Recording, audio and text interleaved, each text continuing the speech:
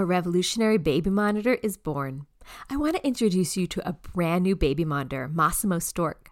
Masimo Stork Baby Monitor tracks health indicators so you can get to know your baby better. Track your baby's pulse rate, oxygen saturation, and skin temperature with the high-resolution video and clear two-way audio from the Stork app. While Masimo Stork Baby Monitor is new, Masimo's signal extraction technology, or SET to be exact, has been trusted in hospitals for over 25 years. In fact, 9 out of 10 top U.S. hospitals, as ranked in the 2022-2023 U.S. News and World Report, uses Masimo SET as their primary pulse oximetry technology. Now, this technology is available for families at home, empowering confident parenting. Go to Masimo Stork to learn more. Please remember, Masimo Stork is not meant to be used as a medical device. Hi, everyone. I'm Deb Flashenberg. Welcome to Yoga, Birth, Babies, a podcast produced by Prenatal Yoga Center.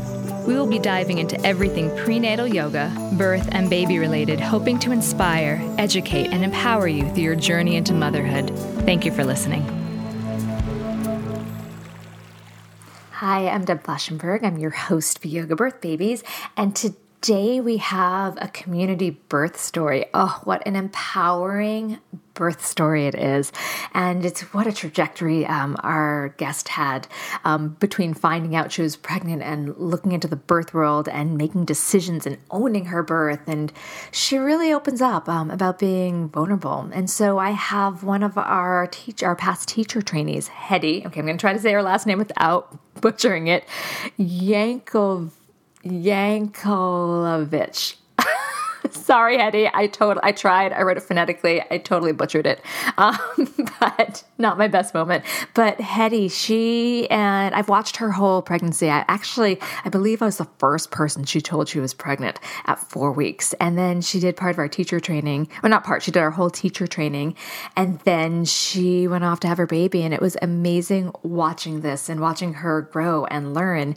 And I felt so honored that she then shared her birth story on Yoga Birth Babies because it was empowering. And she also really opened up about some of the challenges that she faced, and she gave some great advice. So thank you so much for listening to this. And then every podcast I've been saying this, but if you're interested in our teacher training, check out our website, prenatalYogaCenter.com.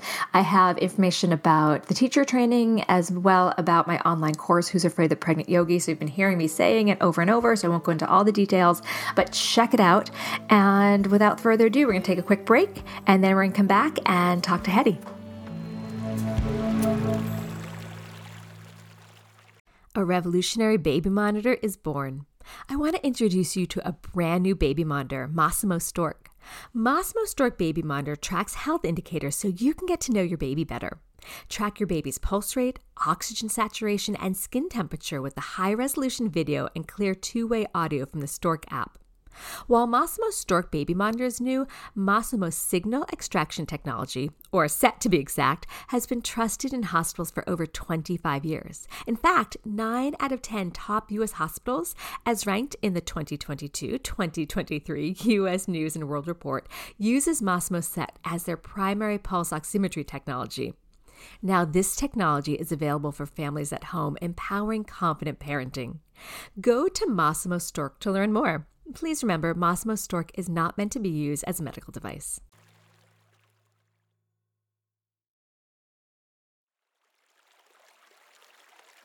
Hi, Hedy. I am so excited to speak with you. How are you? I'm great. So excited to be here. I know. I have to admit, I love the community podcast. I just did one this morning that was pretty, you would actually like it. It was about the Franklin technique and the abdominal muscles and pelvic floors. I'm sure you like it, but I can switch more to like just two mama talking brain. Yeah. I know. Which is really fun. So I'm super excited. So listeners, let me give you a little heads up. So I've known Hedy since she just found out she was pregnant. And she now has, how old's your son? He is 3 months. I can't believe it because I think, and correct me if I'm wrong, I'm one of the first people that found out you were pregnant, right? You are. I called to sign up for the training the day I found out that I was pregnant. So I was like, I just have to tell you, you're the first person I'm telling, but I am pregnant. Is that okay?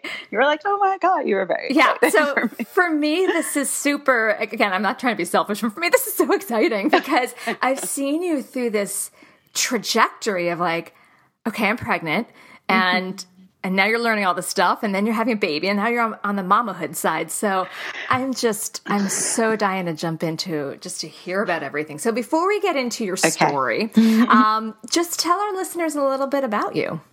Sure. I'm from New York, born and raised in Queens. But you were born and raised in Queens, and yet you went to camp. Oh, also, Hetty and I went to camp together. I don't think we were ever there at the same time, but we went to this little Jewish camp up in New Hampshire. Deep in the heart of New Hampshire. In Amherst, New Hampshire. How did you find that place? It was through family friends, like friends that I grew up with. They are just very connected in the Jewish community, and that's where they wanted, like, their kids are the same age as me and my brother, so we just kind of followed their lead. And this summer, my brother's son, who's 9, is going there. Oh my goodness, it's trickling down. Oh, how funny. He was trying on the YJ shirt, and I felt this like little like pang of jealousy, like, oh my God, I had the best days of my life. Did the shirts change? They changed. Okay. Yeah, they're much cooler now. They used to with the blue collar. Yeah. Oh my God.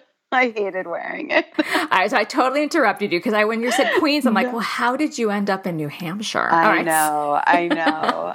This like little girl from Queens goes all the way to a Jewish cabinet, like 5 hours north, you know.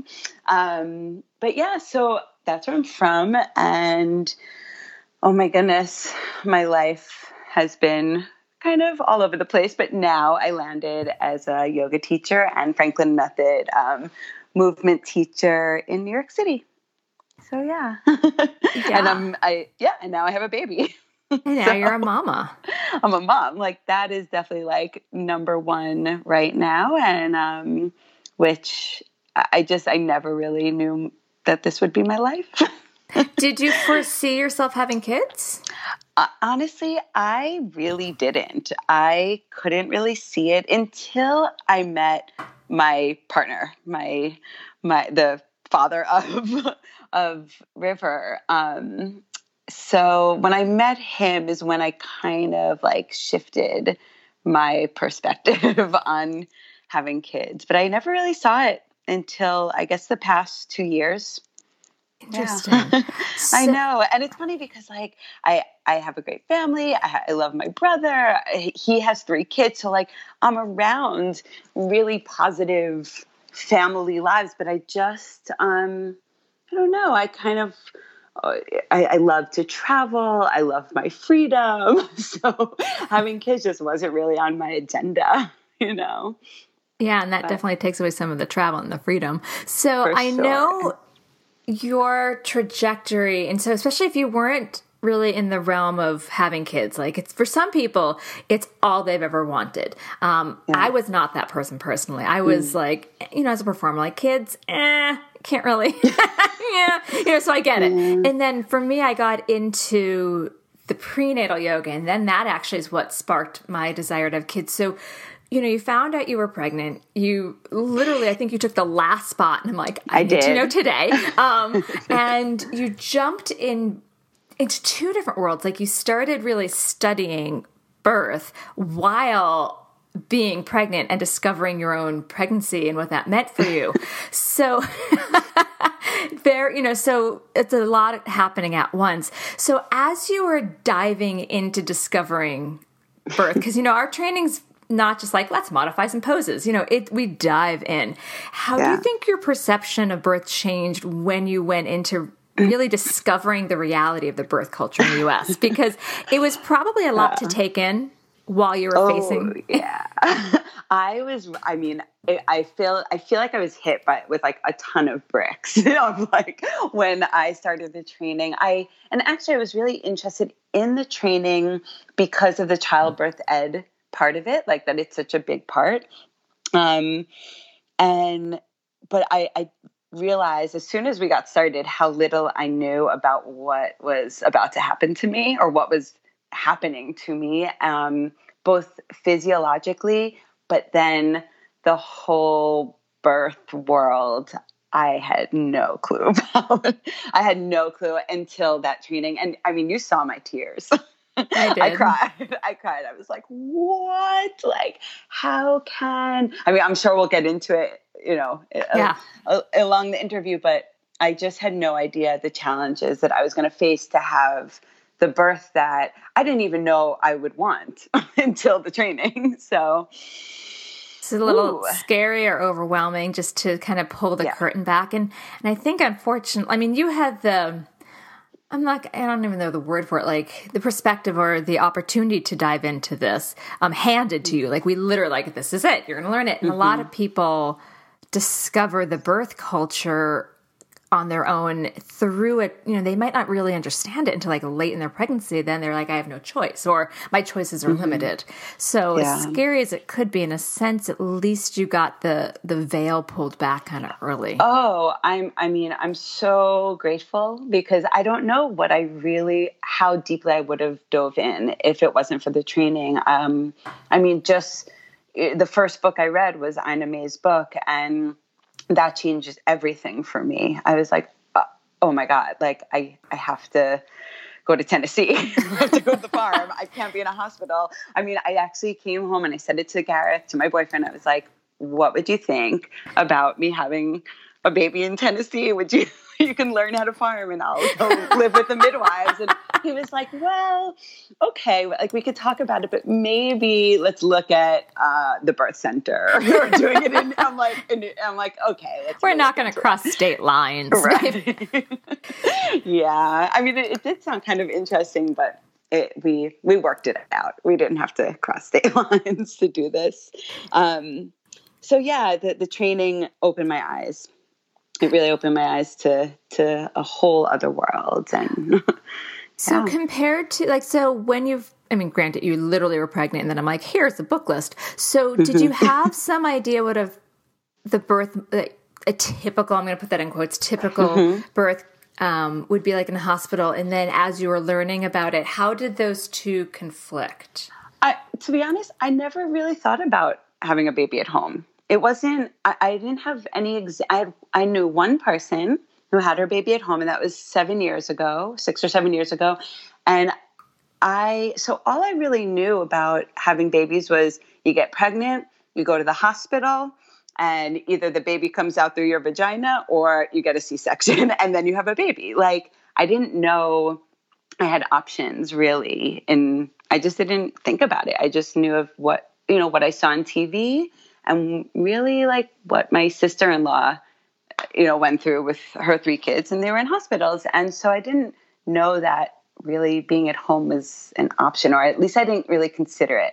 I didn't consider it for myself until I started. Until you started really studying. So if you can paint a picture, what was paint a picture, go into as many details as you want. So what was your pregnancy journey like? So my pregnancy, I felt really blessed because I had a great pregnancy. The first trimester, I didn't get sick. I was tired, but I was okay. Like, Gareth thinks I was a little bit mean, but that's because I was tired and my hormones were shifting and stuff. But after that, like, I was energized. I walked so much during miles a day. To every class I taught, I would just walk. I had energy. I felt full of life. I love feeling the baby kick.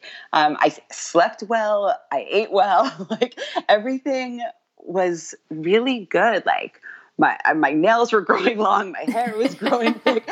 I felt like full. I loved my body, which honestly, like, that was really, that was really nice to feel so body positive through it and to be growing like bigger and loving it. And so I had a great pregnancy physically, learning about the birth, that was also very interesting. Like I dove in deep. I wanted to know everything about having a baby, like actually birthing a baby, especially when I decided to have a home birth. But, and the hardest part really was like struggling to get what I wanted when I decided that I wanted the home birth. So that created a lot of frustration for me and a lot of tears. But I mean, all in all, it was a great experience being pregnant, which I was kind of like waiting. I was like, when am I going to feel crappy?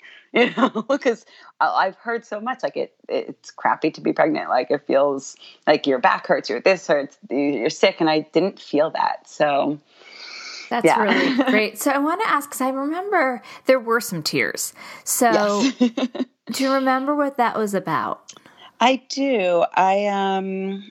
When I decided that being at home, or at least in a birthing center, was the way I wanted to go, and I started calling my insurance company, I realized that it was not possible without shelling out a lot of money I didn't have. I mean, it would have cost out of pocket like $10,000 to do a home birth, while being in a hospital would be fully covered.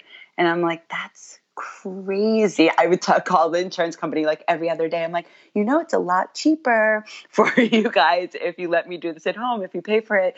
And they didn't care. I mean, they weren't, the agent on the other line wasn't really interested in that.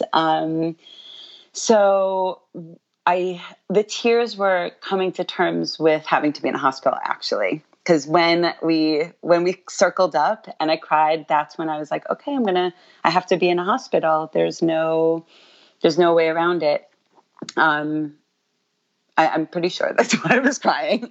And in the end, I sorted it out. I changed insurance and I found a midwife that took it. So. Waiting on a tax return? Hopefully it ends up in your hands. Fraudulent tax returns due to identity theft increased by 30% in 2023. If you're in a bind this tax season, LifeLock can help. Our U.S.-based restoration specialists are experts dedicated to helping solve your identity theft issues. And all LifeLock plans are backed by the $1 Million Protection Package. So we'll reimburse you up to the limits of your plan if you lose money due to identity theft. Help protect your information this tax season with LifeLock. Save up to 25% your first year at LifeLock.com/aware. Waiting on a tax return? Hopefully it ends up in your hands. Fraudulent tax returns due to identity theft increased by 30% in 2023. If you're in a bind this tax season, LifeLock can help. Our U.S.-based restoration specialists are experts dedicated to helping solve your identity theft issues. And all LifeLock plans are backed by the $1 Million Protection Package. So we'll reimburse you up to the limits of your plan if you lose money due to identity theft. Help protect your information this tax season with LifeLock. Save up to 25% your first year at LifeLock.com/aware. What was the tipping point that had you embrace, okay, I need, for my mind and being and comfort, I need to start this, at least start at home, because you never know where birth's going to end up, at least to set the stage that'll be at home. Yeah. Well, it's interesting because I guess I actually would have, the first choice at that point was a birth center. But then I heard all these things about, you can risk out so easily and they're very low on staff. And I was like, you know what? I don't want to get there and have to be brought into L&D for no reason, for like if I don't need to be there. So I'm like, you know what? Let me do this at home. If all is going well in my pregnancy, if I have no problems, no diabetes, no this, no that, like, why not just be at home? Why get in a car in the height of my labor? Why, instead of just having everyone come to me? And, I had to get over like a little bit of the fear factor that was around me. A lot, I would tell people, I was very open about it, that I was going to do a home birth, and I would definitely get a little pushback. But in the end, like I just decided that was the environment I wanted to be in. I wanted to be in a peaceful, dim lit, quiet place. And a hospital was not the place for me. I think the whole thing, I can relate, and I've heard this, and I've talked to a lot of people that at least in New York, that have decided to do home birth. Many of us, and I'm putting myself in that category, if there was, so years ago, there was a freestanding birth center, and it was hard to get wrist out. It's not like what's in Sinai West now, where it's, the unicorn that gets to go in there. Right. Wouldn't it be nice to have a birth center that it wasn't about fear and anxiety, can I get in, but truly have the home birth experience within a hospital setting? That would be amazing. That is what I wanted. And having been a doula, I didn't trust, just like it sounds like you, I saw enough people that they're like, oh yeah, I'm going to do the birth center. And then maybe 5% of those people actually got to do it. So it's just such a shame that that's not much of an option, where we try to educate people about all your options to birth, at least in our area. And this is not, this is, many people listen to this elsewhere and may have it available, but it's a huge shame that we have to be on two sides of the spectrum and that we really kind of lost that middle road. I like the middle road would have been the way to go. I think, yes, because there is a chance something could go wrong, and, when I would think about that, it was a little scary. Like, oh my, like, how could I live with myself if, I chose poorly, and something happened to me or the baby, so it kind of sucks that I had to make the decision that to be at home instead of being close to, medical, doctors if I needed them. So you found, all right, so you changed insurances. So I'm just trying to get in my headspace. Yes. And then what week were you able to secure a home birth midwife? Let's see, at 20 weeks, so around 20 weeks is when it was 20 weeks that the insurance company told me they were switching me to Medicaid because I was now supporting two, me and baby. And then once they switched me, I was like, let me just look into the midwives again. And I found a few that actually took accepted Medicaid. And I was through the roof. I was so excited that I had options now. And that you had a midwife available, because there aren't a ton in New York. No. And so they book up quickly.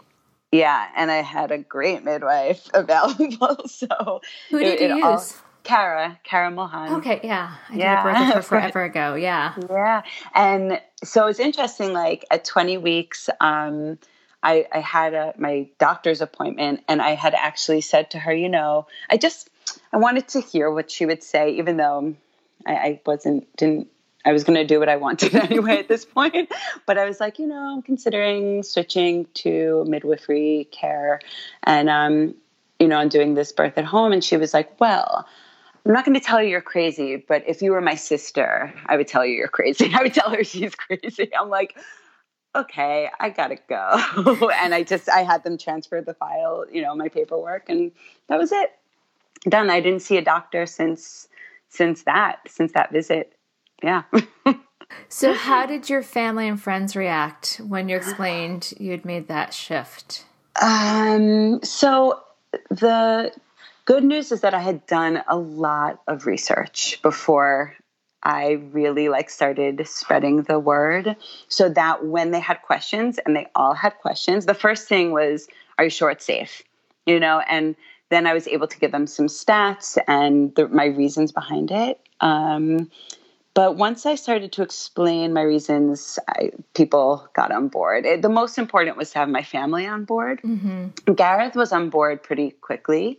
But then I needed my parents and my brother. I just wanted them to back me up. And they were okay. Yeah. I sent them a lot of reading to do. I'm like, don't just Google it, because if you Google it, you're gonna get come up with scary things. Scary things. So I'm like, read this and this and this. And then, at least you have the other side of the story. And once they did, they were like, all right, we totally get it. We support you.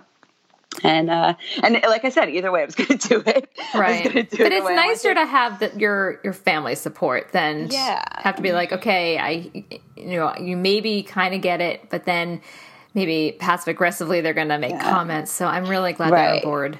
Yeah. And that's the thing. Like, I really wanted to avoid fear. I didn't want the fear of the doctors around me, at the hospitals around me.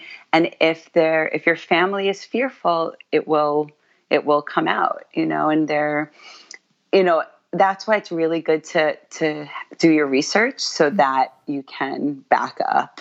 If they're afraid, you can be like, well, this should kind of quench that. Yeah, because as the birthing person, of course, you always, there's going to be fear, like you said, like to make the right choice. And you don't want to have to support your fear while calming theirs. Like, they should be supporting you.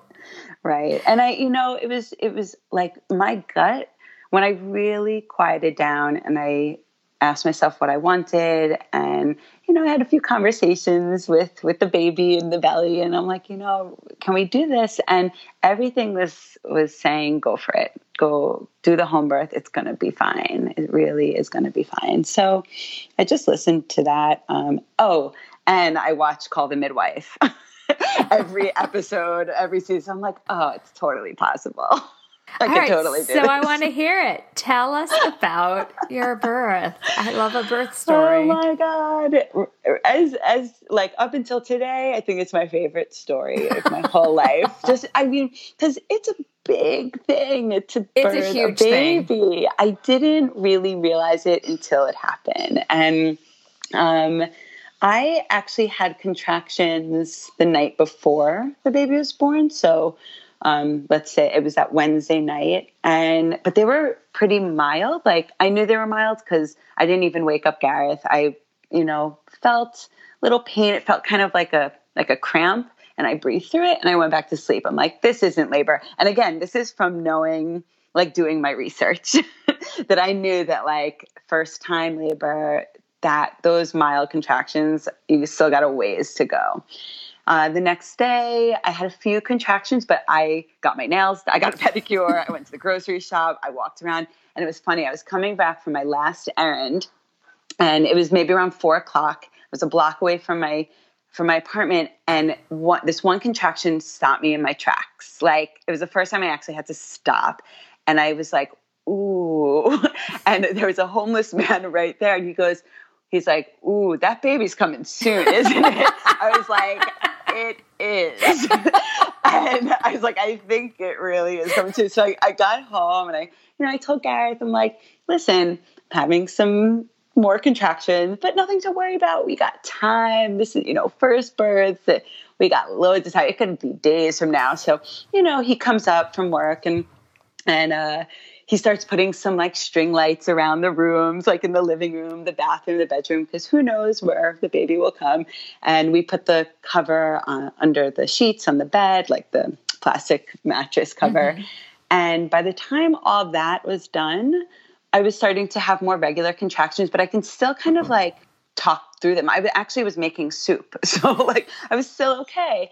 And I sat down, we started eating the soup, and then the contractions started coming quicker, and I knew that something was up when I couldn't finish my dinner, because I always finish my dinner. And they started coming on really quickly. I mean, they were maybe 5 or 6 minutes apart, like, all of a sudden, like, and I couldn't really stand up. I was just on my knees, leaning over onto the couch, but I can still kind of talk in between the contractions. We called the doula, and she was listening to me on the line. She's like, okay, they're kind of close together. Let's see if they stay, like, steady for the next hour close together. And then they got closer. I mean, they were 3 minutes apart regularly, and they were very painful. And it just so happened that a friend of mine, the one friend who had a home birth 7 years ago, was in from France and having dinner across the street. And she texted me and Gareth, like, oh, I'm across the street. I can pop in and say hi after dinner. And Gareth is like, Hetty's having contractions. Maybe it's a good thing. You're there. Like, can you come over?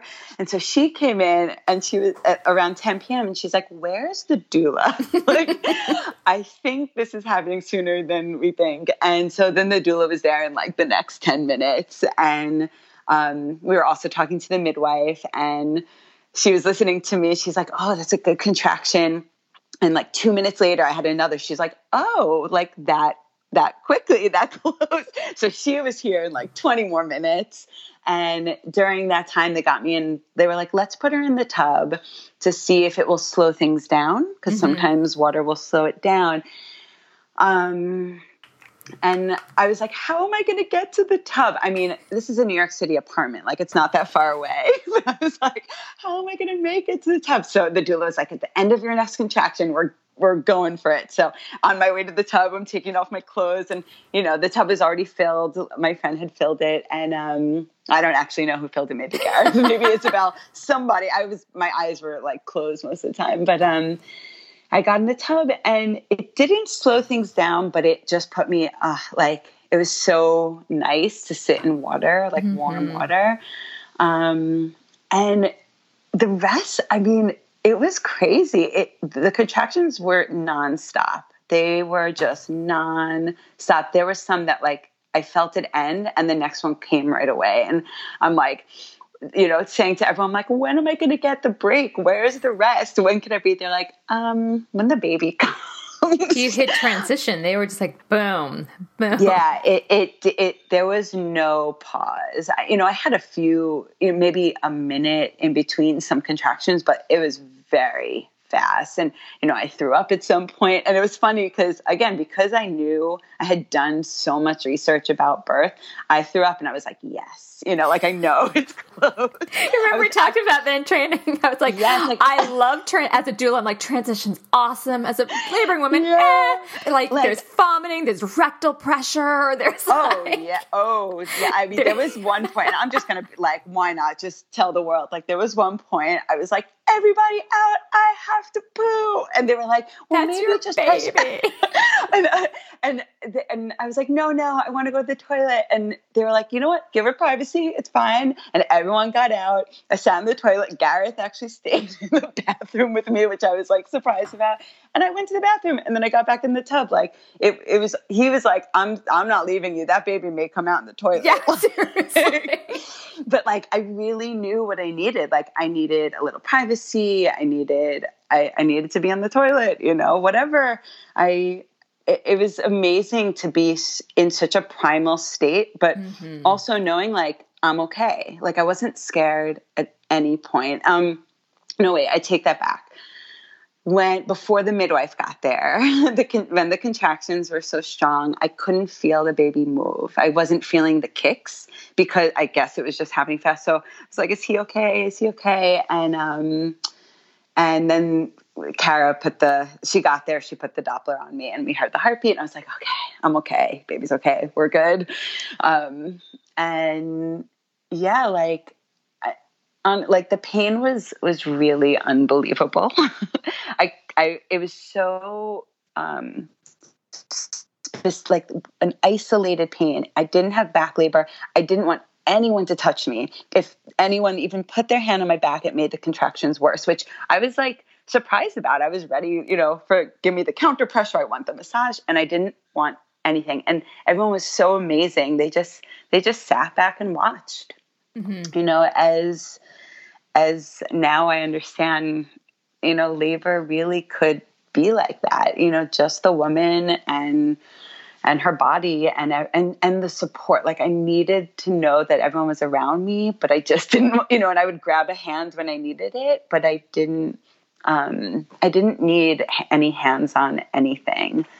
I love that. I just, you've worked with me enough to know, like I call it like your birth posse, and where they circle the wagons to give you that space. So when you need them, you grab them. And when you don't, they're just holding that space for you. It is one of the most beautiful, open, sharing, vulnerable moments when it really comes to it's almost like time is suspended. That's how I always felt as a doula. Yeah. Is that I could look up and hours pass because we're just all there in this time suspended moment. It's a bubble. I'm literally like, my heart's like listening to this.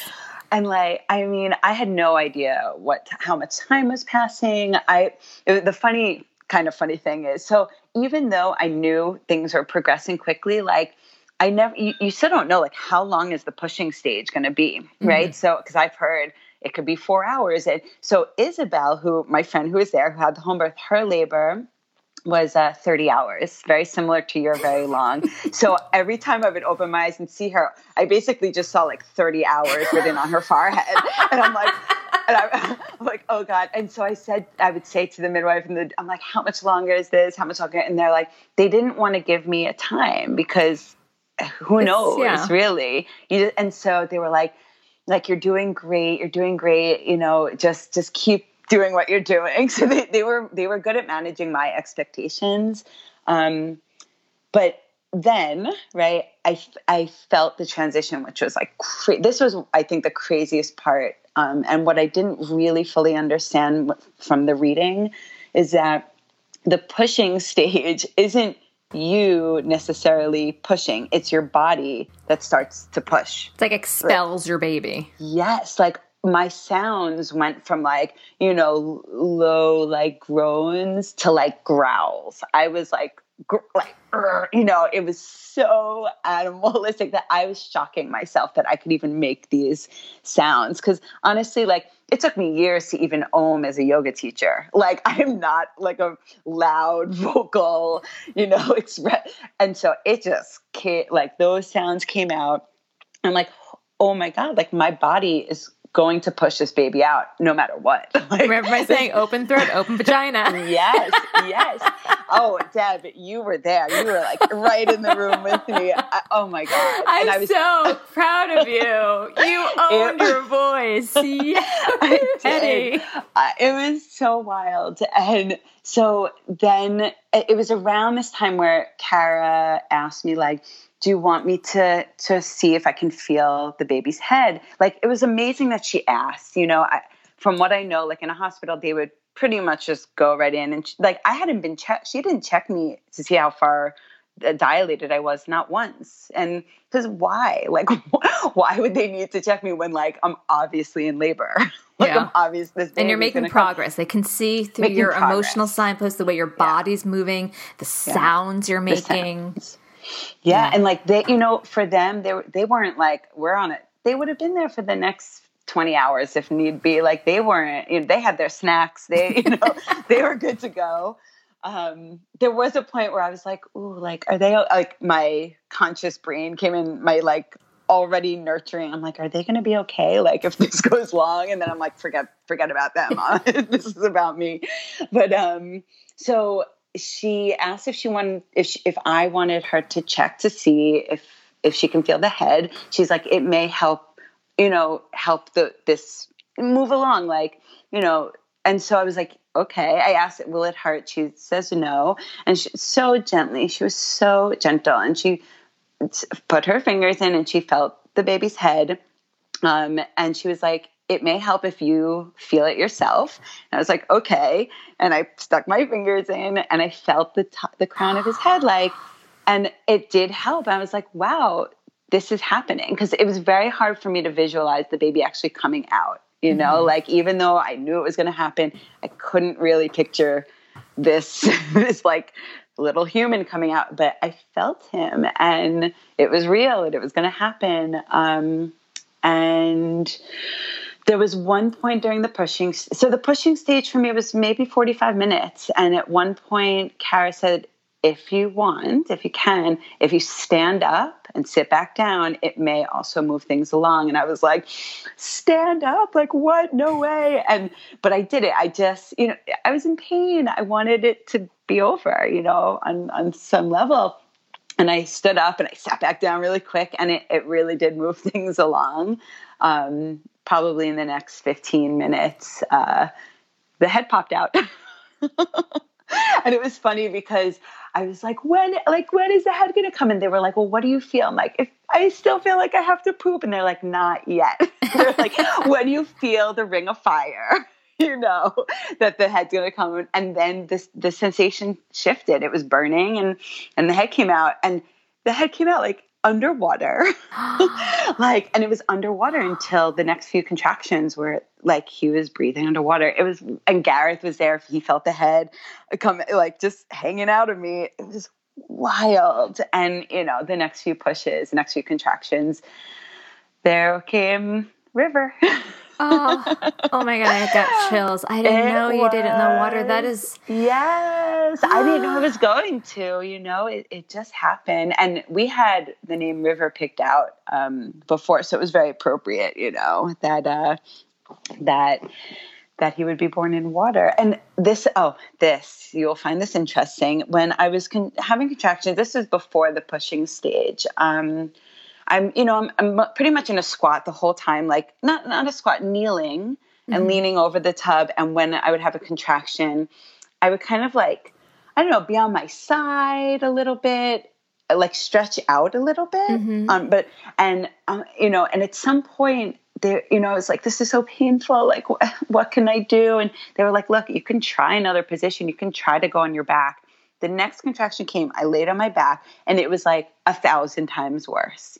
And I was like, how in the world, like, why do they put women on their backs in hospitals?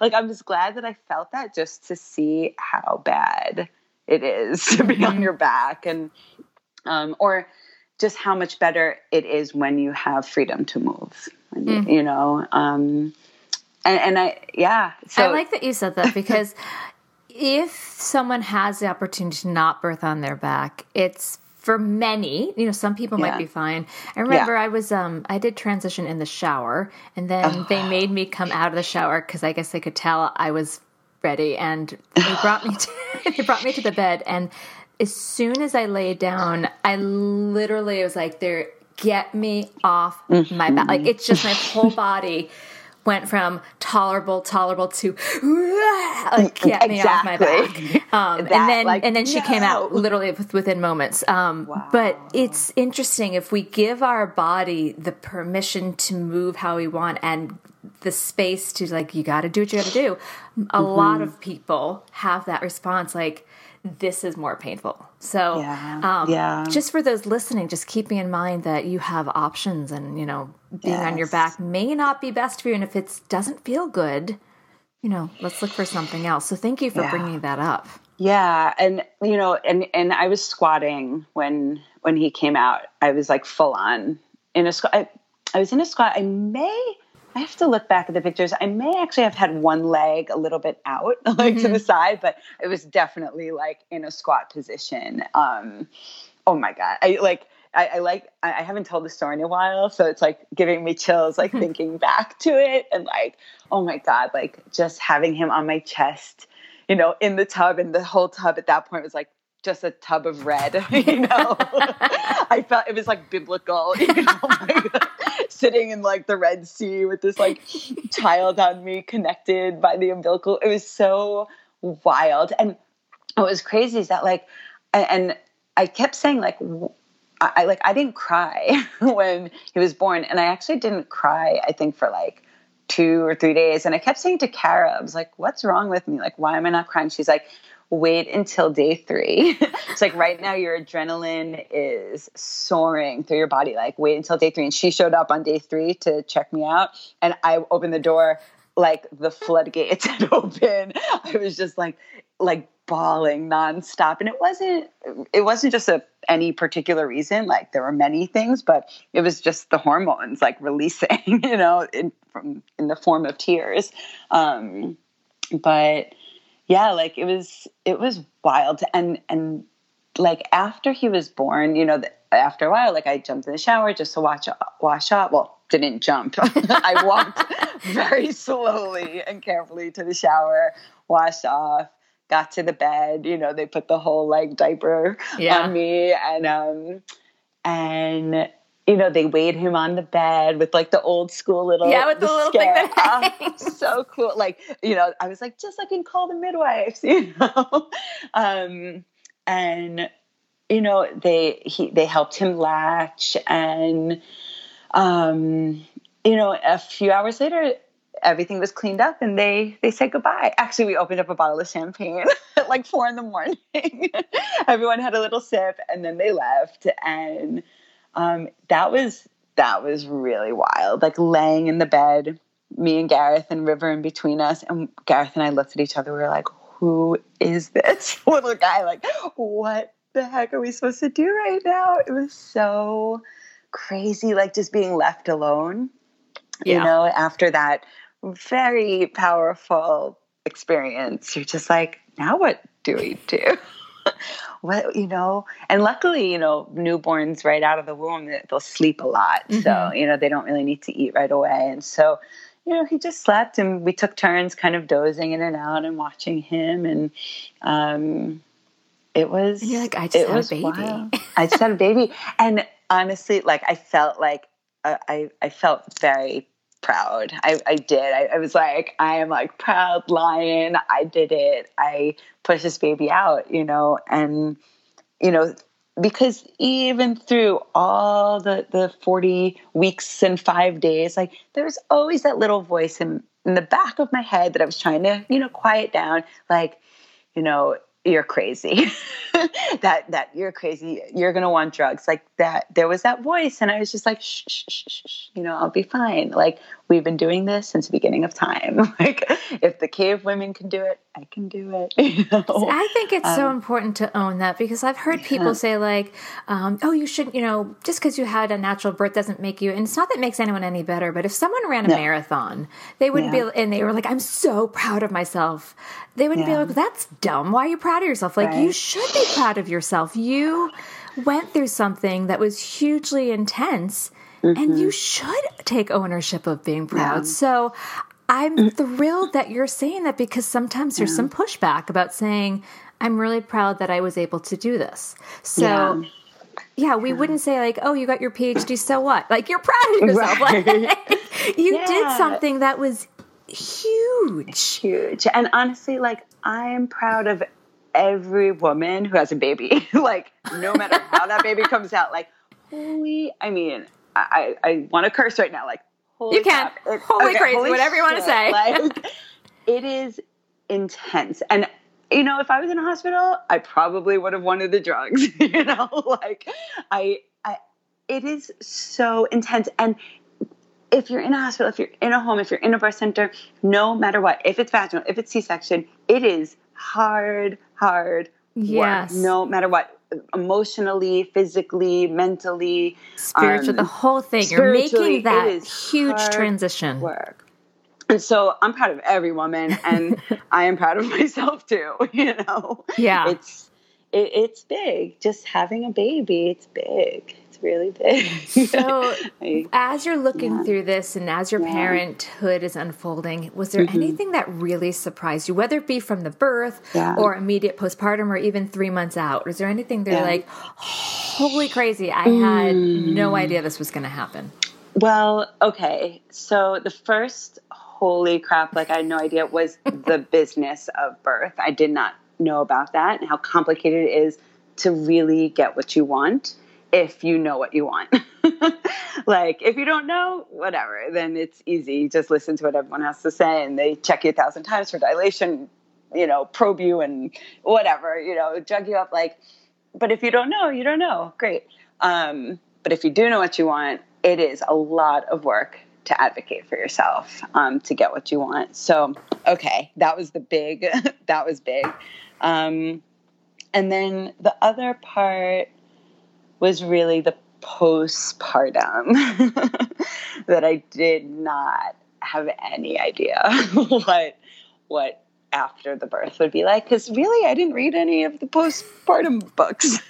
I knew everything about pregnancy, the anatomy, the physiology, the throwing up, all that stuff. Like I knew that stuff back and front. I did not know anything about like once the baby was here, like what it would be like, how to take care of a newborn baby. So go take that newborn baby class. That is one thing I wish that Gareth and I had done. And I don't know, maybe it would have been helpful, maybe not, but I think it would have given us just some tools to work with. How do you swaddle a baby? Like, I have no idea. And then really just, I don't even know if you can be prepared for the emotional, like, whirlwind that you're going to go through. Because really, how can you prepare yourself for emotions? Like, it's a lot. Like, once the floodgates open, I cried for, I would say, a couple weeks, and again, it wasn't like, it wasn't like, woe is me tears. Some of it was like, oh my God, what did I do? And then some of it was like, I'm so in love that I don't even know how to handle this. So yeah, that was pretty shocking. I'm coming out of that, the darkness a bit now. I feel a lot brighter and lighter. Especially now first 12 weeks are serious. We call it the fourth trimester. I actually have a few podcasts about preparing for that. And again, how does one prepare? But it's more like setting up. I think it was Evelyn Gamma. She's a therapist. Talked about like kind of check-ins, like emotional check-ins for you as the new parent, and then your posse. How can they check in? And then having set up, if you do just need more support, what does that look like? Having that mental space already cleared a little bit, because there is nothing that you can read all the books, you can talk to everyone, but each person's birth is different. Each person's passage in that matrescence, a passage into motherhood's different. We all carry different baggage and different ideas of what motherhood is and letting go of that. So there's no preparation, but we can try to have support ready for whatever we need. Yeah, like everyone's physical recovery is going to be different. Yeah. And so, yes. And actually, I think I listened to all your podcasts before I had the baby. I'm telling you, I felt like that was my full-time job was like reading about birth and all your podcasts, all that stuff. But there was one that I loved about the transition to motherhood that definitely resonated. It probably resonating more now, but it helped me realize like it's a big, like, it's a rite of passage. And it's bumpy. And it's bumpy, and transitions tend to be bumpy, you know?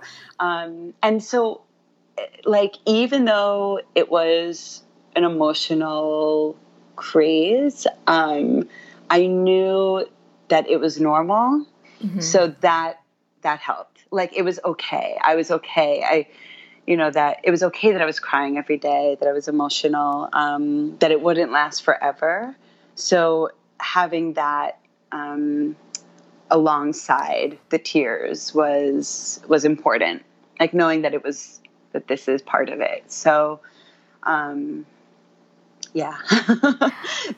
it was still like, whoa, it definitely. And in 3 months from, River's only 3 months, and in 3 months from now, you're going to look back and be like, holy crazy, first 6 months. Like, there's just these, as he changes and goes from, at 3 months, you're still very much, a little tiny infant, and then at 6 months, like working on crawling and then sitting up, like, so there'll be these different ups and downs still. But I think, I do think you're coming out of what is likely the toughest. So, it's a big exhale, So we're going to take a little break, and when we come back, I want to ask you, what was one thing you wish someone had told you before birth or motherhood, and then a piece of advice, and then where can people find us? We're going to take a quick break. Lucky Land Casino, asking people, what's the weirdest place you've gotten lucky? Lucky? In line at the deli, I guess? Aha, in my dentist's office. More than once, actually. Do I have to say? Yes, you do. In the car before my kids' PTA meeting. Really? Yes. Excuse me, what's the weirdest place you've gotten lucky? I never win and tell. Well, there you have it. You can get lucky anywhere, playing at LuckyLandSlots.com. Play for free right now. Are you feeling lucky? No purchase necessary. Void where prohibited by law. 18+. Terms and conditions apply. See website for details.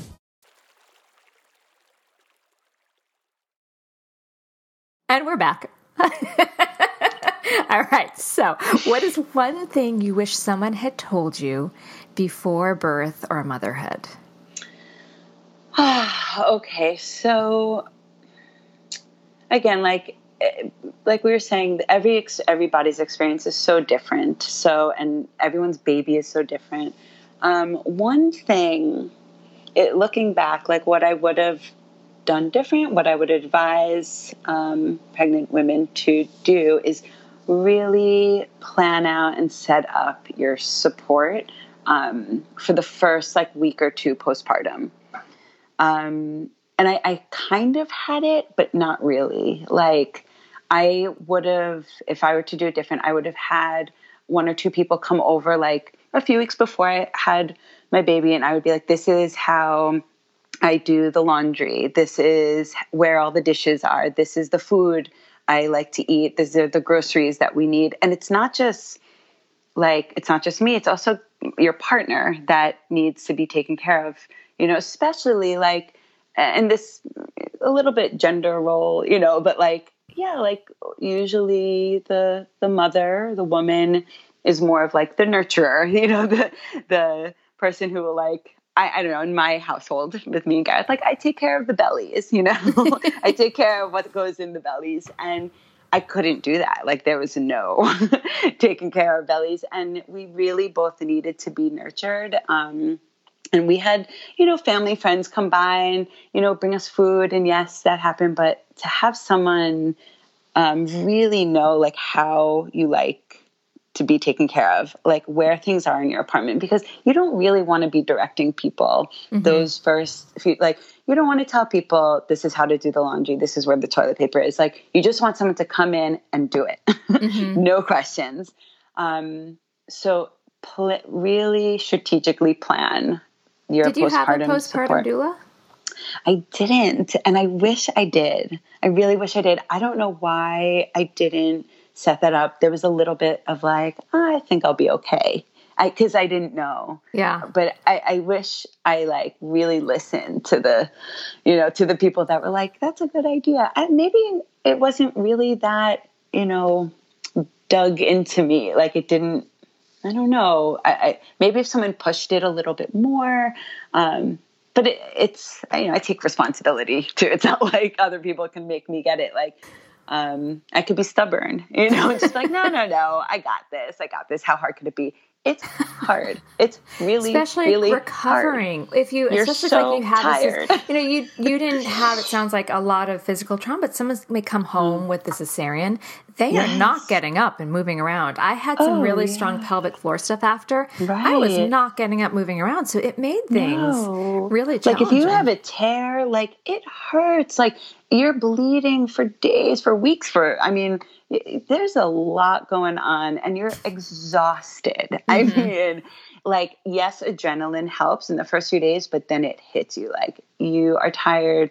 You need help, and, I think evolutionarily speaking, if that's a word, like you really do, like the mom has to like let go of taking care of herself in the beginning to make sure this baby survives.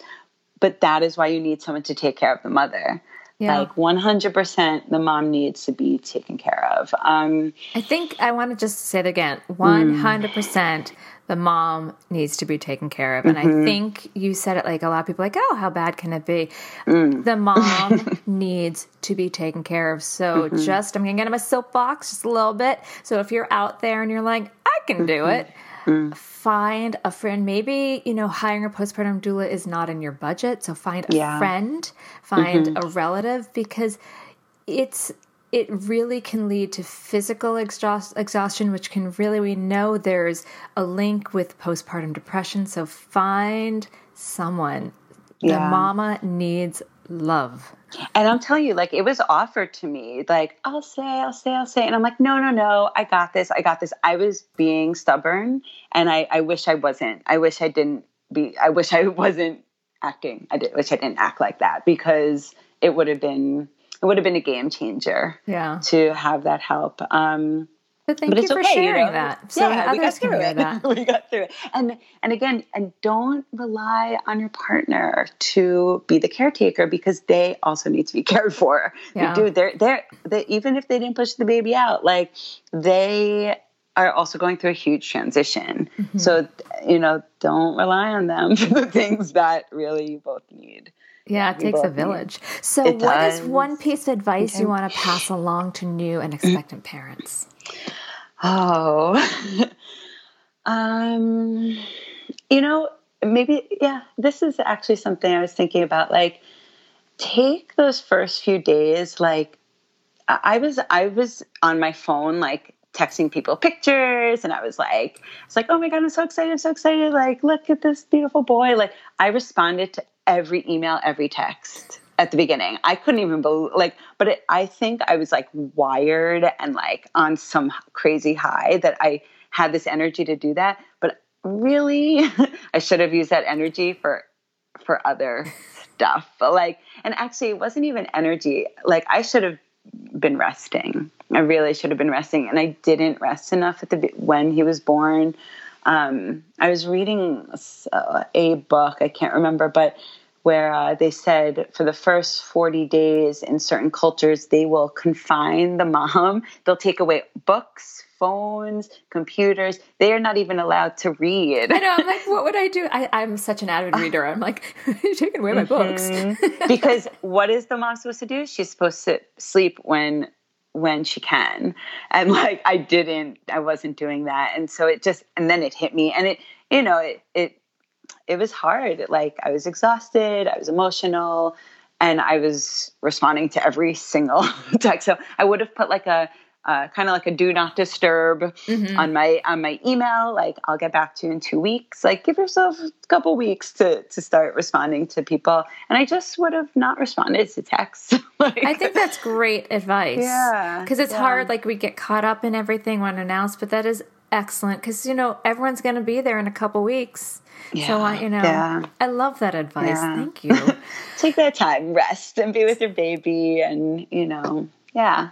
So you are also a yoga teacher. So yes. when you also, just putting this out there, so not discreetly, when you're ready to start subbing again, let me know. Okay. Now that I know that, I believe you're starting to come back to that world. So yes. Where can people find your work? So I teach my group classes, like my permanent regular classes, at a studio called Reflections Center for Conscious Living and Yoga. And that's on 24th between 2nd and 3rd. I'm actually starting to teach 2 classes next week, and it will be a senior class and a basic yoga class. Are you really excited to get back to that? That what? Are you excited to get back to that? I am. And I've been to the studio a few times since, like 3 times. And when I see people, oh my God, they're like, I get 1,000 hugs going in. And I actually brought River one day to the studio after a class, and all these like students of mine like came out of the class, and they were like so excited. And so I teach 2 classes there. I'll start next week. And I have a website. It's movementandyoga.com. And I do like a lot of little videos. And I'm now starting to do stuff that's more related to postpartum. Like, I did a whole little wrist video that I think could be helpful for some moms. And I'm going to start off really slow. So that's where they can find me. And then maybe listeners, maybe we can get Hetty coming up to Upper West Side and doing a little subbing up there. Yeah, I definitely will sub when I can up there. And I would love soon, maybe in the spring, to start at Reflections a mommy baby class. So what I'm going to do is go take the mommy baby class at Prenatal Yoga Center for a while, and just like learn, some stuff, and then I can take it to my neighborhood, But this Thursday, I'm planning on going to Caprice's class with River. Great. Yay. Yeah, I love the class. I love the Prenatal Yoga Center classes. They were amazing during the pregnancy, and I learned so much from you guys. You were such an amazing support. So, Thank you. Yeah. Well, it feels so special because literally, I remember being upstairs in my room, and you're like, "I'm pregnant." You're the first that knows. I'm like, "Oh my God!" So just seeing this full circle. It's just amazing to see you glow like this, and to have played the tiniest role in this just feels so special, and I'm deeply honored. So thank you. You're welcome. I mean, you played a huge role, and just all that you do, and all that. I mean, the podcast, the research that you put out there, the classes that you teach. It's really, really important for women. So thank you. Thank you. Well, on that very kind, and I'm getting a little shy about all that. I'm a little humbling. Be proud. Be proud. Okay. I'm going to say goodbye. Thank you so much, Hetty. Be well. You're welcome. Bye. Thank you. Bye. This has been an episode of Yoga, Birth, Babies, produced by Prenatal Yoga Center. You can catch us on Facebook, Twitter, Instagram, and Periscope. I'm Deb Flaschenberg. Thanks for listening. You've worked hard for what you have. Your money, your assets, your 401k, and home. Isn't it all worth protecting? Nearly 1 in 4 consumers have been a victim of identity theft. LifeLock Ultimate Plus helps protect your finances with up to $3 million in reimbursement. LifeLock alerts you to identity threats you might miss. And if your identity is stolen, your dedicated U.S.-based restoration specialist will work to fix it. Let LifeLock help protect what you've worked so hard for. Save 25% off your first year on LifeLock Ultimate Plus at LifeLock.com/aware. Terms apply.